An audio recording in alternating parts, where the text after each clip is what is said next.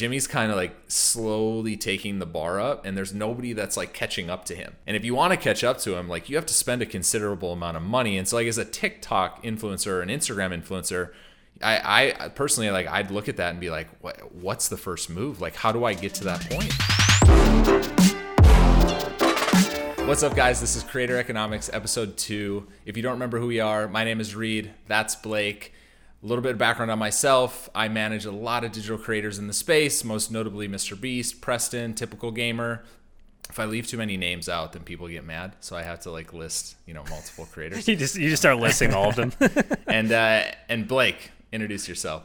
Yeah, I'm a venture capitalist at a venture firm in Michigan called Loto Ventures, and we invest in early stage startups all across the country. And really focus on early stage companies and spend a lot of time in the creator space, mainly out of personal interest more than anything else. And you tweeted out last week that 2020 you spent a lot of time on music and digital creator managers. Why is that?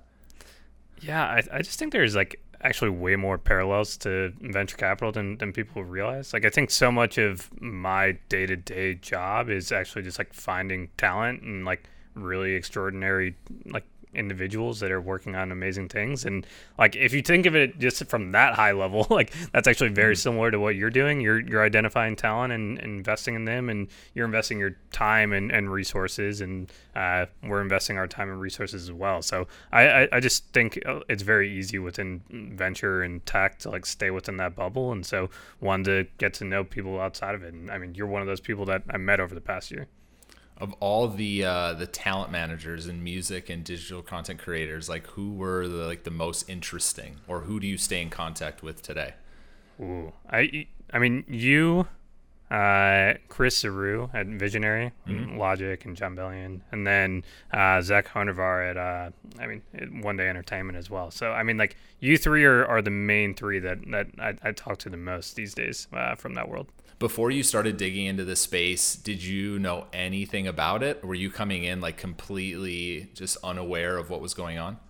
I knew obviously from like a high level more of like the agencies, like, I knew like UTA and WME and these people, like, but I didn't like, and I knew creators as like more of a viewer, but I didn't actually fully understand the business behind like the business, if that makes sense. And so, it was great to just like pick all of your brains and learn more about your day to day and how you view the world of content creators. Yeah, my parents still don't understand what I do, and I try and explain it to them every time I see them, but they still don't realize that people actually make money on the internet making content. It's actually a world, and I came from the NFL sports agency world. Easy to understand. NFL football players get paid a lot of money. People negotiate those contracts. Those people that negotiate those contracts usually get paid a percentage, right? And that's what I did before I found this YouTube thing 6 years ago when I stumbled upon Dude Perfect, and it's been a lot of fun, and it's crazy over the last few years. There's just been a lot of people that have gotten curious about the space and how it's maturing. I think obviously David Dobrik and Mr. Beast and some of these bigger creators and Logan Paul and these guys that are kind of stepping into the mainstream more, they've put a different light on the creator community, and it's been a lot of fun, like meeting these people that have known really nothing about YouTube or this creator ecosystem, now like just trying to dig and learn more. And so the amount of interesting people that I stay in contact with today that 3 years ago didn't really know anything about YouTube or Twitch or anything around that ecosystem is amazing. And you're one of those people, that I was blessed to meet. Yeah. I mean, I think it's one of those areas where it's just been incredibly misunderstood for like the longest period of time. You think of like the first wave of YouTubers, like, I mean, a lot of them are still going, and a lot of people like just completely overlook them as celebrities. And I think like Mr. Beast and David Dobrik and some of these individuals have like really transcended just the fact that they're content creators. Like they are mainstream celebrities, and I always say like people would like probably view Ninja or like some pro gamer as like the same level as like a professional athlete. Like if they were to meet them, they'd probably be more excited to meet Ninja or Courage or some of these people than a professional athlete, just because they actually get to know these individuals, or they feel like they've built a closer connection. And the traditional celebrity has just, you know, had such a like high wall around who they actually are as individuals up until now. Yeah, Ninja being in the Super Bowl commercial last year, I think kind of broke the ceiling of like, hey, this guy can actually cross over, or gamers can actually cross over into traditional sports and be as popular, if not more popular than traditional athletes. That was actually the bet that I was willing to make 5 years ago when I left, you know, a job as a sports agent into this world. Is I thought that all the attention would eventually come to this creator space, because the amount of content that one person like Preston or Jimmy or Typical Gamer can produce on a weekly basis, like an athlete really can't compete with that. And now we're seeing some of the athletes try and vlog, but it's still like they have a full-time job as a basketball player or a football player. It's hard to dedicate time to vlogging or streaming on Twitch. And so it's hard for them to compete for attention with someone like Ninja who streams 8 hours a day. And so that was the bet that I made, you know, 4 or 5 years ago. And it's nice to finally see it kind of come to fruition and see the mainstream media actually pay attention to it, and see guys going on Kimmel and Fallon and Ellen. And yeah, it's been a crazy few years. Yeah, I mean, I think you had incredible foresight, and like you understood it better than anyone at that time. And I think a lot of people, like, it's funny, if you ask any kids 4 or 5 years ago, like they would have told you probably the same answer now, that these people were huge stars.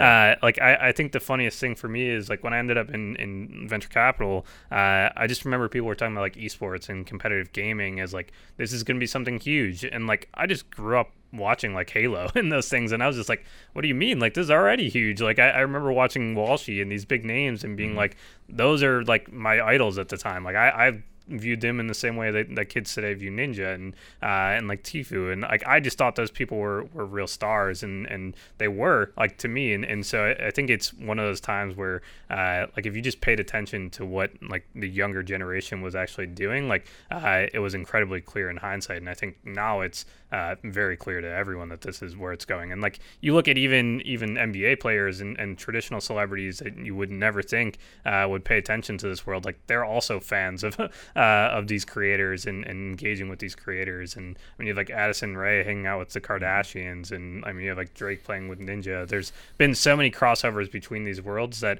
it's only becoming more blurry, and like it's clear that there is real crossover at this point. Yeah, I actually used my cousins about 5 years ago to vet Dude Perfect. And the first thing I did after I spoke to the guys was I called them up and I was like, hey, and they're probably like 8-9 years old. I was like, do you guys know, have you ever heard of Dude Perfect?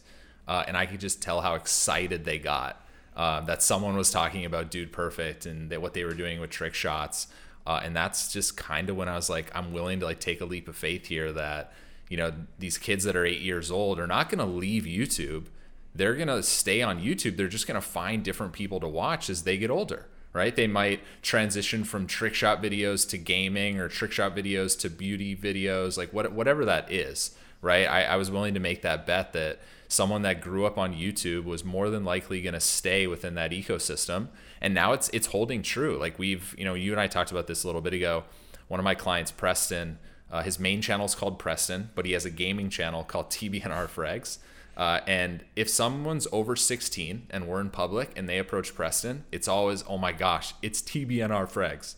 It's never, oh my gosh, it's Preston Place. But if it's someone under 16 or even under 12, it's always Preston Place. And so they grew up watching him play Call of Duty, Counter-Strike. And then he created this Minecraft channel, caught a younger audience. But that younger audience, when they leave his Minecraft channel or leave his Roblox channel, are finding his Fortnite, Counter-Strike, Call of Duty channel. And so it's one thing that you wanted to talk about, and it's the theme of today's podcast is really like platform diversification and diversification across multiple channels on YouTube. And a lot of our clients do it. There is a reason of why they do it. They're just not crazy trying to like get as busy as possible and start multiple channels. But there is a method to diversifying your content and why you would do so. And to me, like a lot of the smart creators are the ones that are able to hold a fan in their like flywheel for a decade. And that's one thing that Preston's done really well is he makes content, for 8, 9, 10, 11-year-olds, and he makes content for 16, 17, 18-year-olds. And they're all incredibly obsessed with him. And once they're done, like I said, with Minecraft, they transition right into his either IRL, his real life content, or his Fortnite content. And it's been interesting to watch. And we're now, and we can talk about this in a little bit, but we're now seeing it with Mr. Beast and some of the stuff he's making. Yeah, I think it's so interesting. I'm so glad you brought it up, just because I think there is this debate of if you're a creator, should you be going all in on your one channel and like just trying to grow that channel to 100 million subscribers, or like should you be diversifying on YouTube itself, or maybe Instagram or whatever it is, and creating multiple accounts and diversifying within the context of, I think the way that you set it up for Preston is really interesting, where like Preston has these different age demographics depending on the channel, right? Like it's like you're coming here to watch Minecraft, therefore you're probably a younger audience. You're coming here for the real life, maybe that's everyone who's just a fan of Preston. Then like if he's playing Call of Duty, it's another demographic. So I think that's really interesting within that context. But like I'm curious how you think about just like as a creator, if you were a creator right now and you have 2 million subscribers, like should they be thinking about making other channels, or should they be focusing like solely on the growth of that one channel? Yeah, it's a good question. I get this a lot. So I think if you're a creator that's at the infancy of your career, and let's just say 2 million is early stage, because I think right now 1 million subscribers is not what it was 5 years ago. And it's crazy to think about this, but in 5 years, 10 million subscribers is not going to sound that crazy, because in 5 years, we're probably going to have, I would say, over 15 personality channels over 100 million subscribers. Wow. Crazy, but it's going to happen. And one of those will be Jimmy. We've already seen Felix. I'm guessing Dude Perfect. And so if you're at 2 million, I would say no. Now, there's probably, a lot of people out there that would say, well, what if I'm making Minecraft? Should I also have a Fortnite channel? Should I have a Machinima channel? I think at that stage, and let's just backpedal a little bit. I met Preston when he had 3-ish million subscribers on a Minecraft channel. It's called Preston Plays. He had the TBNR channel, but he actually stopped posting on it. The reason he stopped posting on it is because Minecraft was performing so well at that time. He went all in. He's like, I'm going to go all in on Minecraft. I'm going to film it all day. I'm going to make the best videos possible. And for me, that was the right strategy. And I agreed with it, because he was able to go from 3 million to 7 million subscribers on that channel. And then when he finally figured out that, okay, maybe I can scale the amount of videos I'm filming back to 1 to 2, maybe 3 videos a week, I can get back to TBNR channel. And that's exactly what he did. Right? He figured out how to get his main channel to 60 million views a month. And then he was like, you know what? There's this game coming out called Fortnite. I think I should play it. But I don't think it should be on my Minecraft channel. I think I should put it on my TBNR Frag channel, because it's known for like my FPS and well, I guess third-person shooter games. And so that was the strategy that he took. To take it a step further, we ended up actually changing the Minecraft channel to a real-life channel, because YouTube ebb and flows. Things become popular, things don't become popular. And what became really popular in late 2018 was IRL content. Like we saw Jake and Logan do the vlogs, but the stuff that became popular was more of this like curated, semi-scripted content about, last to leave and like filling my pool with slime and things like that. Mr. Beast content. Yeah, Jimmy really started this. At least the crazy, over the top, like last to leave, different genres of content. And that's when I convinced Preston to change his Minecraft channel to a real life channel, and then take his Minecraft audience and form a new channel, which we now call Preston Plays. And so his main channel that used to be a Minecraft channel is now called Preston, and it's almost at 15 million subscribers. But when I say it ebb and flows, it's like he kind of hit that point where he was like, I'm at 7-8 million. I'm not really growing. I think we need to have a content pivot. And the pivot worked out very well, and it allowed him to now be at 15 million subs on that channel. And so I would say that's a really good example of something working well. But I also have examples with Unspeakable Gaming and Typical Gamer and Mr. Beast. And so if, like you said, back to your question, if you're a creator that has 2 million subs, focus on doing that incredibly well and figuring out how to grow. And then maybe at some point you can think about channel diversification.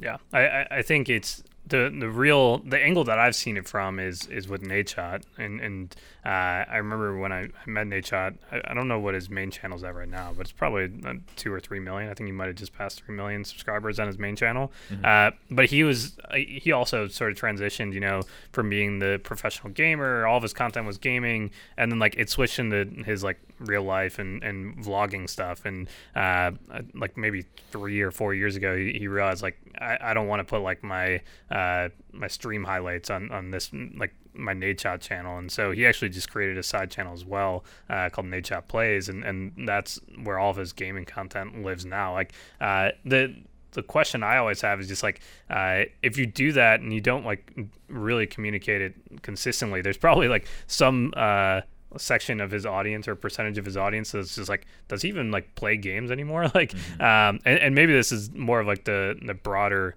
topic of like just diversification in general, of like if you just stop posting on YouTube and like you have 10 million subscribers or you have 5 million subscribers, whatever it might be, even if it's like 50,000 subscribers, and you like go to Twitch or you switch to another platform, like there is some level of like people just might forget that you exist. Like there might be people who when Ninja switched to Mixer, they might have just like not even seen the news. Like I imagine there's probably like some 8 and 9-year-olds who are like, where did Ninja go? Like he just doesn't stream anymore, and they just like find him on YouTube, and there's like, oh, he's just a YouTuber now or something like that. And so that angle or like the overall topic of there's people that discover Preston might only think of him as a Minecraft YouTuber or a real life YouTuber. And I think Preston, I mean, it is really unique because he has an incredible work ethic and is putting out an insane amount of videos. But I think that's really rare. Like I think there's very few creators that are willing to create as many videos or as much content as Preston. Like he's a machine.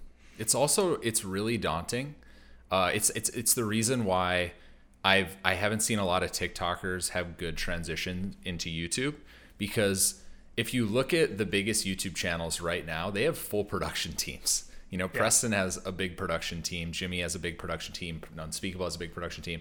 As a TikTok creator who films on your phone making a 10-second video, now it's like, okay, I want to compete at the highest level on YouTube. It's a completely different ballgame.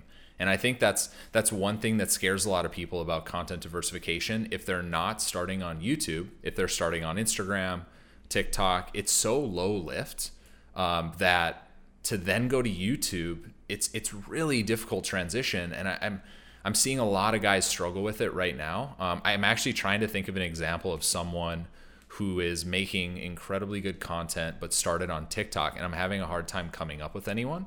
And that's Alex right? Warren was the one I was thinking of, but Alex Warren actually started on YouTube and like blew up on TikTok. But I think like maybe like just a question in general, and I'm sure you get this a lot as well, is like and we've obviously seen like the D'Amelios do this, but like they for sure have a production team, or they have a videographer or someone following them around for their YouTube videos and helping on that side. But like if you're a creator and you want to get serious about YouTube, and maybe you are on TikTok right now, or maybe you're just an Instagram like creator who has 1 million followers or something, but if you want to get serious about YouTube, like at what stage should they consider having an editor, or like a full-time editor or a part-time editor or a full-time videographer? Like at what point is that like for them to jump at?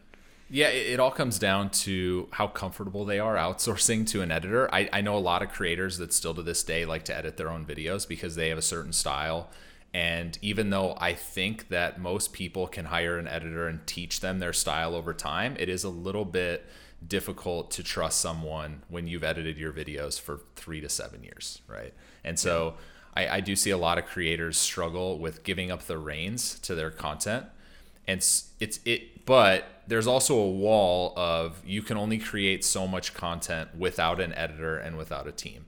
And so if you're really taking YouTube seriously and you want to grow, and if you actually want to compete where all these people are living in the hundreds of millions of views a month, there's just no way that you can have a team. There's no way that you can have an editor in this day and age. I think the world where you sit in front of a computer and you vlog, or you carry a camera around and vlog, and then you edit that video yourself, that just doesn't perform well anymore, because it's hard to compete with Jimmy, who is kind of soaking up millions and millions and millions of views a day, to go from like a Mr. Beast video where he's giving away 50 cars to a 10-minute vlog of someone who maybe only puts out one vlog a week. Like it's a hard transition because people's expectations are getting so high on YouTube. But it's also like where's the bar? Like Jimmy's kind of like slowly taking the bar up, and there's nobody that's like catching up to him. And if you want to catch up to him, like you have to spend a considerable amount of money. And so like as a TikTok influencer or an Instagram influencer, I personally, like I'd look at that and be like, what's the first move? Like how do I get to that point? Yeah, it's interesting because like there is some level of, I don't know, like David Dobrik or Emma Chamberlain, or like those two like really did create their own editing or like video style. And so like maybe the real nuance is that like you either need to figure out what is uniquely you and like how you're going to win. Maybe you're not going to be able to put out as many videos as someone else, like Preston, but like figure out what is the content and style that is going to make you stand out, because Emma and David very clearly created their own styles, and like that really, I mean, they were only putting out, I mean, David was cranking out 3 videos a week at one point, and I mean, from my understanding, he was editing almost all of those, and definitely in charge of like all filming it. Like that is, I mean, I think we've learned is unsustainable. Like it's why he's probably taking this major break. But we're seeing, I imagine Emma still edits her videos to this day, even though she has probably 9 or 10 million subscribers, which is crazy. But it is sort of like the secret sauce for her videos. Yeah, there's always outliers, but you have to, and we've thought about this a lot internally, is like how do you protect against creator burnout? Because eventually, if you're doing everything yourself, and actually creator burnout really happens when you're creatively, you just can't keep going. You can't think of more ideas. You can't be good every single day. And so when you build out a team like most of our creators have, and they help you with creative, they do most of the logistics, they help with operations, you show up, you get to be you get to be in the video, then the video gets passed off to a post-production team. That's how we've kind of eliminated seeing a lot of creator burnout, because they're not focused on 10 different jobs. They're focused on just being uniquely them, being in videos, and then usually helping out with creative in some aspect, but not being solely in charge of creative, because that's when you just have this like mind fog or this brain fog that comes about, and you just can't get over that hump. And that's what a lot of YouTubers are experiencing that just don't have teams to back them up. Yeah, I also think like that's probably a major opportunity for the right sponsors to enter into this space as well. Like the brands that understand or can come with creative ideas and like help do some of the heavy lifting. Like I think every creator is looking for new ideas and new ways to like have a viral video. And so it's like if you are a brand that's looking to enter into the space, like either working with a creator to figure out what is a good idea, or like coming up with just something crazy and you think is a unique idea, and having those people involved is like a really easy way to get great creators involved and get them excited to be working with your brand. Yeah, I will say it's incredibly difficult to find people that understand YouTube to work for a creator, because even though it's been around for over a decade, it's still very new in terms of like how is a YouTube creator's business structured, and what are the team pieces that they need to be successful. You know, Jimmy is a good example of like someone who's been on YouTube since he was 12 years old. Like he grew up with it. It's all like he ever watched, and he understands the platform as much as anyone I've ever met. But finding people like him that can help and do creative and like understand his vision is still very difficult. I think that the talent pool will slowly increase over the next like 5 years, because a lot more people are growing up just watching YouTube. And we'll see a lot more creators have a lot more success finding like actual like employees to help them. But I will say it's very difficult right now to find people that are experienced. It's been a struggle for every single one of our creators, but it's also a good, like you talked about brands, people like Indeed, like some of these job posting websites to jump in and really help out the creator community. And I've seen some Indeed ads, but I haven't really seen someone fully lean in. And it's a giant missed opportunity. All these creators are hiring 24/7. All of them are hiring.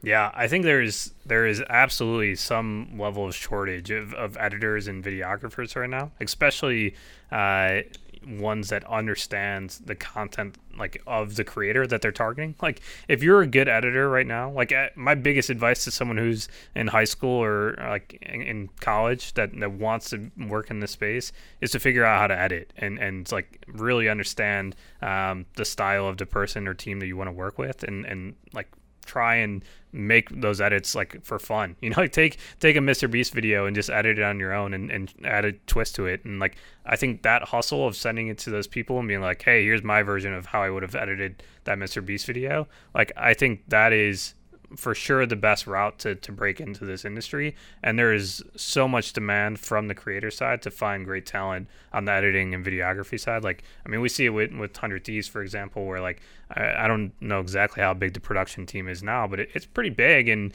I mean, they're always looking for great editors and videographers. And I imagine that Mr. Beast and all of your clients are looking for great talent too, because there is a shortage of people that want to put in the work right now. Yeah, without question. They're all hiring editors. The hardest position I think to find right now in this whole creator ecosystem is a creative director. A lot of the creative ideas still come from most of our creators. Some of them have been able to train people, and it's taken years to get them up to speed. But the one position that most of them need the most is someone to come in and just help with creative and help with these semi-scripted IRL videos and just help them break out like what are the different aspects to these videos. Can they actually help with title and thumbnail? We haven't seen someone be able to do that yet. It usually comes from most of the creators. And so I think when we can start finding more of those positions, a lot of the guys and a lot of this creator fatigue on YouTube will start to die down a little bit. But it's about like creating that support system, right? And it's important for us, and it's something that we focused on with all of our creators. Yeah, I think there's also like the important thing there, like I think the reason why this is happening is there is still that stigma of like I don't know, maybe you went to film school and you're like, I don't want to like work with creators, like, or like I want to be a director on a movie or a TV show or something like that. And I think that will change over time. Like that's one thing that I am definitely confident in, is that the people who are growing up with YouTube and growing up on Twitch and YouTube and TikTok and all these platforms are going to like really want to work with these people. Like I think it's right now, people always say like the dream job is to become a creator yourself. And like if you can't become a big creator, then like maybe you can go and join the team of them. And I have to imagine if you work for Mr. Beast, like you're having a great time right now. And there's probably some really fun perks, and just that lifestyle has to be crazy. It happened in sports, right? 20 years ago. It's like if you couldn't play in the NBA or the NFL, you could at least try and work in college sports, in professional sports. I think there was like a surge in sports administration degrees about 7-8 years ago. The same thing is going to happen in the creator space. Whether colleges catch up and add curriculum around that, I doubt it. But you're right. There's going to be a surge of talent or people that want to be YouTubers that just probably don't make it or don't have the entertainment skills, and they're going to default to working in the industry, and they're going to have successful careers. It's just they have to figure out like where they can provide value.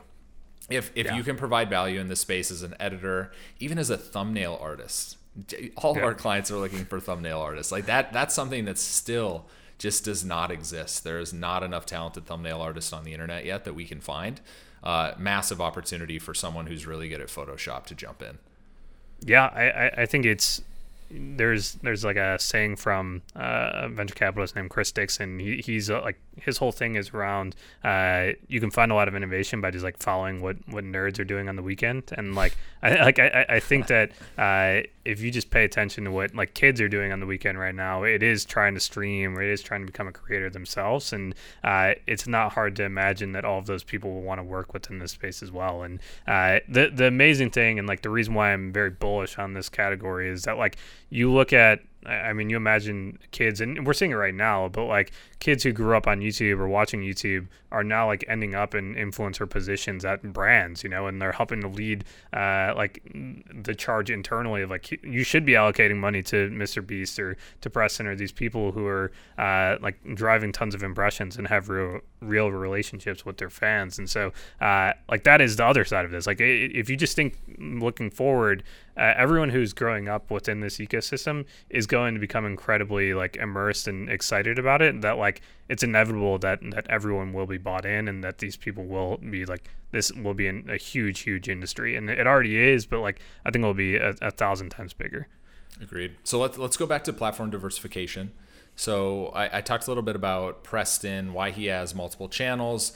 I think one of my biggest pet peeves right now, and this is addressed to all the Twitch streamers out there, is there's an incredible opportunity for them to be successful on both platforms. If you're a successful Twitch streamer, you've already proven that people care about your content. They're willing to show up. They like to watch you. And for me, it seems like they're all incredibly lazy with just putting out stream highlights on their main YouTube channel of all things. And they're not curating specific content.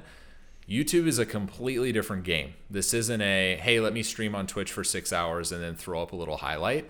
Some of that stuff may do well in the short term, and I've seen it do incredibly well in the short term, but it always levels off. Like we talked about YouTube earlier. It ebb and flows based on trends and what's popular at the moment. And for me, like is if you're a Twitch streamer, if you're thinking about, okay, I know what I want to do on Twitch, like you need to have a YouTube strategy. I can't stress this enough. You need to make videos. I would say stream 2 hours less a day on Twitch and use those 2 hours to make a really good video for YouTube. And you're probably going to then take a step back in 6 months and you're going to have two very successful platforms. But I've yet to see a Twitch streamer be incredibly successful on YouTube. And, for me, like looking into that, it's like, why? Like, why are they not concentrating on YouTube? They think like this streaming on Twitch is the end all be all, but it's really not. Like streaming on Twitch is just the beginning to a much bigger business. And for some reason, I don't know if it's just like within the Twitch community, they think it's all about the grind on Twitch, but there's a much bigger opportunity for them. Yeah, it's funny. Like, if people asked me if I wanted to be a streamer or if I wanted to be a YouTuber, like I would say YouTuber 100 times out of 100, because like streaming is I mean, they're doing that 8 hours, 10 hours a day, like with just grinding. And like if you are a streamer, like your end goal should be to hopefully work less. I mean, obviously you should enjoy what you're doing and it shouldn't feel too much like work, but you should be diversifying and double dipping at the very least. Like if you're and there are some streamers that do the highlights and cut it down of like, here's what you missed, and maybe they'll like I think where it gets interesting, and I've seen a couple streamers experiment with it, where it's like they'll start doing challenges on their stream that like basically just end up becoming videos on their YouTube channel, like like winning a Warzone match, like knifing only, and like it actually just looks like 8 hours of them trying to do it. And what I think really started that was when you saw the videos of like high kill games in Fortnite going really viral. Yeah. And I was like, okay, I got like 50 kills and now I have the world record.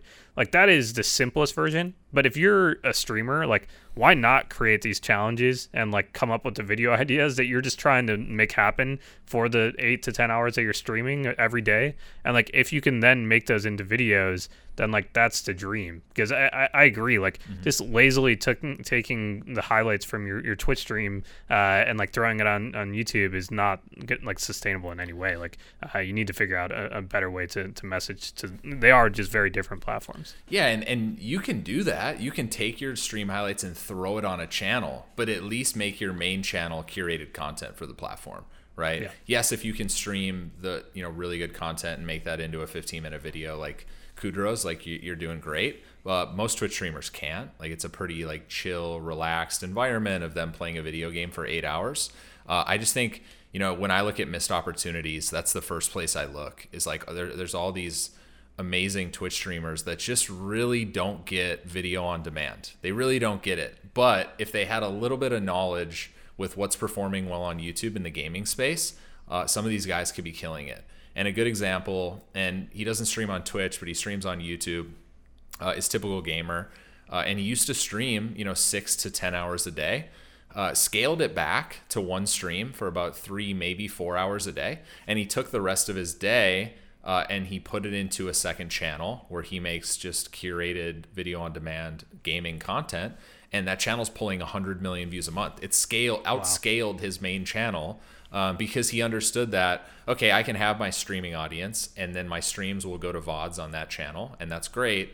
But now I can have this second channel that I dedicate, 3 to 4 hours a day to, that I'm making curated content. And this channel is actually now bigger than my main channel.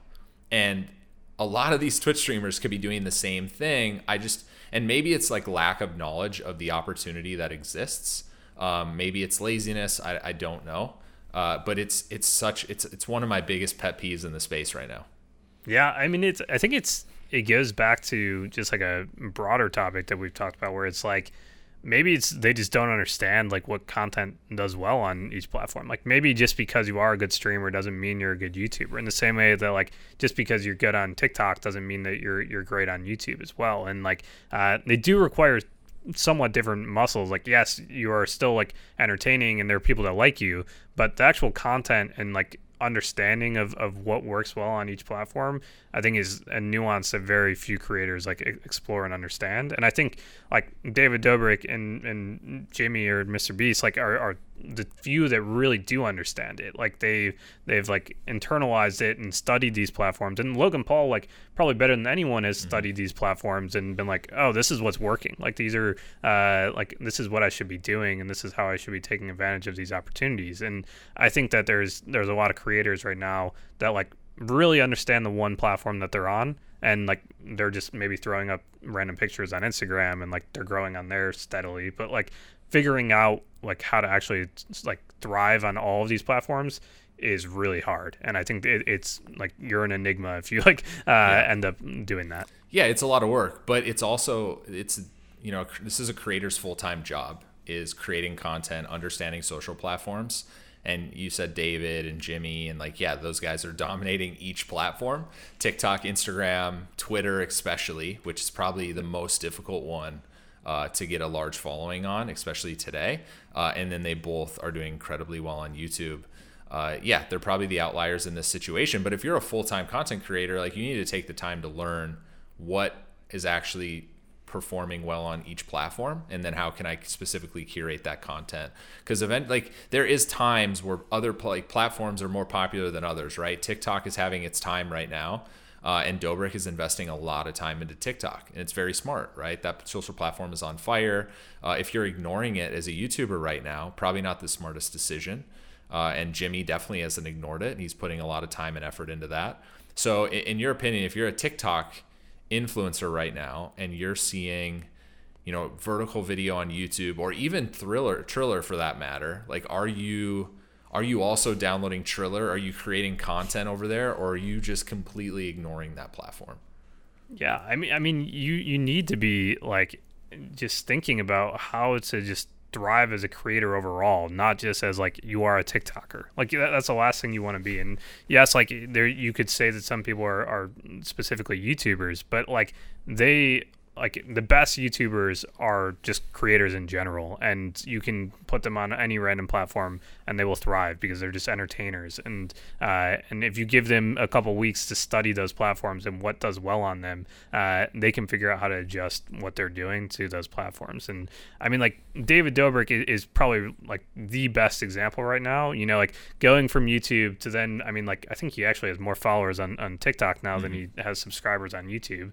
And then like he's then went to Twitch now, and it's like I mean like he's just continuing to like basically do like a masterclass of like, okay, how do I actually just jump between these platforms? And I think there's always been this like the debate within the tech community or venture community has always been like, is the power with the individual or with the platforms themselves? And I think there's certain creators that we've now seen that can truly like go to any platform and succeed. And as a creator, that should always be your end goal. Like, you want to be able to go to any platform. So if TikTok does get removed tomorrow, or if you were a Viner, right, like back in the day, like those people who didn't make the switch to YouTube or understand how to make the switch to YouTube, I mean, who knows where they are right now? Like they might just be like not even creators anymore.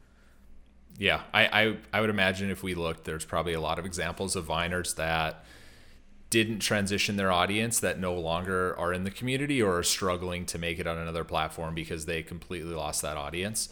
I'm curious over the next few years to see if there is a social platform that pops up that actually gives creators the ability to have that data and a direct connection. I would say that most of them have like an indirect connection with their audience. They don't have a direct connection. They don't have direct, communications, or can't have direct communications with an individual. And so we've seen a few pop up. I know, you know all about Community, and there's probably a few others that I don't know about, but that's like one thing that hopefully comes into the market, is something that gives the creators all the leverage, or gives them their audience. I just think it's inevitable, at least hopefully from my side, because I sit on the creator side of the fence. So I'm just like patiently waiting some kind of platform that gives someone like Mr. Beast or David Dobrik just all the data that some of these don't. Yeah, if you aren't if there's people watching or listening to this that aren't creators right now, like if you are a YouTuber or on TikTok, like what actual data do you get from these platforms? Like obviously the number of followers and the usernames, but like what demographic or overall data do they give you on your audience? It's gotten a lot better over the last few years. Now, how accurate it is, I have no idea. I think if you would look at a kids channel, you would see that the demographic of that audience is very heavy in the 35 to 50 age range, because a lot of those kids are on their parents' account. So I've always just kind of looked at it like, yeah, this isn't very accurate, but it kind of gives us a little bit of an understanding of what the audience looks like. But there's no level of communication. We don't know their email addresses. We don't have their phone numbers. YouTube or Google still, keeps that internally. Same with almost every other platform. So I think we haven't seen a lot of creators get upset about it, but I do think that's something that's on the horizon, is creators realizing that they really don't have a ton of power when it comes to these platforms. Yeah. I mean, they are, like the rented land on these platforms. And so like, I've always been like, you should just create an email list. Like, I know, like, young kids probably don't use email like you and I do, but and that's why maybe community.com makes sense with texting. But like, just having any way to directly communicate, and the people that I've seen, like the people that I'm subscribed to, or whatever you want to call it, on community.com, like actually don't even use it to the level that like I think I would if I were a creator, where like I would be texting someone every single time I post a video. Like I wouldn't rely on my like YouTube subscription like notification going off or anything like that. And I think that like every single creator should be trying to think about how do you directly communicate with your fans moving forward, because again, if you switch between those platforms, or maybe it's like you got tired of posting YouTube videos like David, I'm assuming, like there's people for sure that are subscribed to David right now that probably just think he like fell off the face of the earth and like don't even realize where he's creating content. So like the fact that he's not able to post and tell those people like or directly email or text all of them and be like, hey, I'm actually like streaming right now. Like you probably have no idea that I'm on Twitch, but I'm on Twitch. So like his numbers would be even higher, and it wouldn't be even a conversation of like, how do you port your audience from one place to another? Because like you should be able to directly communicate and bring that audience with you. But right now, that's not the case. Like it is really hard to bring your audience to other platforms, and it'd be really interesting to see like for David, like on these platforms like TikTok or YouTube, like what the actual overlap is. Like, is it 100% overlap, or is there like people that now just know David purely as a TikToker? Because my guess is that there probably is a good chunk of people that now just know him as a TikToker. Yeah, I actually have a pretty good story around that. So Jimmy does pretty well. Mr. Beast does pretty well on Facebook. And Chris, who is in his entourage, he was actually telling me a story a couple months ago where he is now getting approached in public, and they're like, "Oh my God, you're that guy from Facebook." And he's like, "What? What do you mean I'm that guy from Facebook? I'm the guy." He's like, "We have a YouTube channel." He's like, "Oh, I don't use YouTube. I only use Facebook." And it's like someone that's like 30, 32 years old, like a little older. And he's like, it's incredible now that people know us from Facebook, or people know us from just Snapchat, because we also syndicate content on Snapchat. And so you're right. There is a level where some people don't even go on YouTube. They rely on Snapchat or Facebook for their content. And I also think another good example is Dr. Disrespect, like getting banned on Twitch, has to go to YouTube. I wonder how many people are sitting on Twitch like, man, what happened to Doc? When's he coming back? He's just disappeared off the face of the earth. Yeah, I mean, if you just follow the Twitch channel and you're just waiting for the notification, like the notification just never comes, you're like, okay, like who knows? Like like where did they go? Like you and I are anomalies, I think, and like the fact that we just follow this industry very closely. But if you just stumbled on a random creator one time and you just never get another notification that they did something, even if you subscribe, like if you subscribe to a bunch of people on YouTube, if it's not in your recommended feed, you're probably never seeing them again, like unless you're actively searching them out. And so like that is just such a huge opportunity for, I mean, one, entrepreneurs, but also like for creators themselves to figure out how to solve, because like you need to be able to figure out how to directly communicate and let people know that you're posting content. Yeah, I'm pretty confident that people don't even click on sub boxes anymore within YouTube. Yeah. They just look at their recommended feed, and that's how they get suggested content, and that's what they watch. At least from my perspective, I never click on sub boxes ever. And I'm subscribed to 100 channels, so it's just a hodgepodge of videos at this point. But you're also, in Community's example, you are kind of handicapped in how you can promote videos on a third-party app like that. Because even if you text your audience and you're like, hey guys, here's my link, go watch my video, YouTube actually doesn't recognize, and not a lot of people know this because I see this mistake a lot on Twitter and Instagram, but not a lot of people realize that YouTube does not count CTR or click-through rate coming from a third-party link.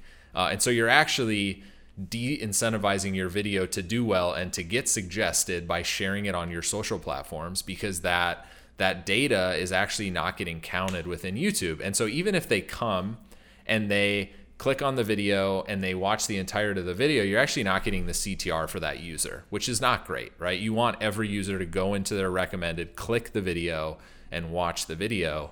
And so that's like been our issue with Community, is like, is YouTube actually counting this as a third-party link? Probably. And so that's why we haven't used it yet. Wow, interesting. It's funny when I was tweeting out the link for like episode 1. I remember I was like, "Can I tweet out the link?" And you're like, "No, like don't tweet out the direct link. Like it won't like count for that." For people who don't know what like click-through rate actually means and like how that impacts just like YouTube, is that just a huge part of the algorithm and what gets like decided for what goes unrecommended? Is click-through rates one of the things they're paying attention to? Yeah, I mean this is right in Jimmy's wheelhouse for an episode whenever we invite him on. But YouTube looks at two things. They look at click-through rate and they look at either watch time or average view duration, however you want to cut that up. And it's a mixture. And we think, obviously YouTube doesn't tell us, but we think that average view duration is a more popular statistic. And if your video is then getting recommended or suggested to a new audience, and so I would say, like, if you are a creator, you do want to focus on having high AVD, but the goal is to get someone to click on your video. You can't have a high AVD if that person never clicks on your video. So half the battle is getting them to open YouTube and actually click on that thumbnail. And we actually had a meeting with Netflix today about a show we're trying to sell. And one of my creators started talking about his philosophy around thumbnails. And they have a really popular show that you've probably watched called Floor is Lava. Super easy concept to understand at the surface when you're looking at the thumbnail. And he was talking about why he thinks the performance of this show is so high. And he was talking about how good the thumbnail and the title is. And these people at Netflix were like, what? What are you talking about? And he's like, listen, if you're on Netflix, like, you have an abundance of content. And your mind is looking at these for probably a half a second. And you're rolling through them like, what do I want to watch? And when you see something called Floor is Lava, and there's a thumbnail with someone right next to lava, like, you're inclined to click on that video. And he was explaining this to them, and I think the guy was like, we probably need to rethink our whole strategy for thumbnails within Netflix. But it's something that, like, people really need to be thinking about, because half the battle is getting someone to actually click on the video to then consume it. Yeah. So, I mean, one, that's fascinating. Like, I mean, that's crazy, and it makes so much sense to like treat Netflix in the same way that YouTube creators do, where like thumbnail and clickbaiting and things like that, they're a thing for a reason, right? Like, you need to get people to watch, and I know like Mr. Beast is huge on thumbnails and the priority of thumbnails, and I mean, I've seen him like help like Yes Theory on Twitter of like critiquing why they should do certain things. But it's, if you do good thumbnails, like, as long as the content is good, which like you just have to assume is the bar. If you're a creator, then like half the battle is actually getting people to click on it. And so, I mean, that's just fascinating. If you're not going to share a direct link, like, are you? I've seen Mr. Beast go around this, and some creators go around it with just like, hey, I just posted my video, and they'll tweet it out and like and go watch it. Like, is the other way to like just share the channel directly? Like, what is like the safe way to share it? And Jimmy will tell you this too. The safe way is to go on Twitter and be like, I literally uploaded the biggest banger ever. Yeah. Go to YouTube and watch it. You don't want to like leave a link for anything. You want them to natively open the app and click on the video. And so you'll see every time he posts a video, it's not like, hey guys, click this link, just upload it. It's like, go open YouTube and click on my video because I just gave away 40 islands, right? That's the strategy. Or on Instagram, you'll see his whole crew post, right? So when a video goes up, the whole crew posts a picture, and they're not saying like, hey, link in bio. They're saying like, go to YouTube and watch our video. That's the strategy. You want every single viewer to count against those two statistics, CTR and ABD. And wow. It's a little bit more difficult when you're a creator starting out to be like, man, if I tweet it out, I can get 5K views. But if I don't tweet it out, I only get 1,000 views. But what they need to realize is like, you want to grow organically. You don't want to drive a bunch of traffic to your video. They click on the link on Twitter, they watch the video for 10 seconds, and then they never view your content again, right? Because then they are probably going to get suggested your content. They're never going to click in it in sub boxes, and that negatively affects your organic growth on YouTube. And so I just think creators, and this could be a whole episode, to be honest. I mean, this rabbit hole. I imagine there are people sitting here like taking notes if they're like want to be a YouTuber one day. Does this apply to other platforms as well? Like, do you know if that works or like affects any other platforms? Like, I don't know if you link a TikTok or something like that. I honestly don't know on TikTok how their algorithm works. We should have someone from TikTok on, although I don't think they're going to let us know like how their algorithm works. I think it probably works the same. The more time you spend viewing a TikTok, the higher likelihood that TikTok will then get suggested to the next person, right? And then it just snowballs from there. So I'm guessing like that's kind of how it works, but not 100% certain. I've worked with so many YouTubers over the years that have been obsessed with the platform and the algorithm that I've just been like a sponge, and I've just soaked knowledge from them. Well, we'll try it as an experiment. This next one, I won't share the link. I'll just like literally tweet out new videos live. Well, it's also like it's a new channel for us. Like we need to like let momentum take its course. Like it may take a few months, right?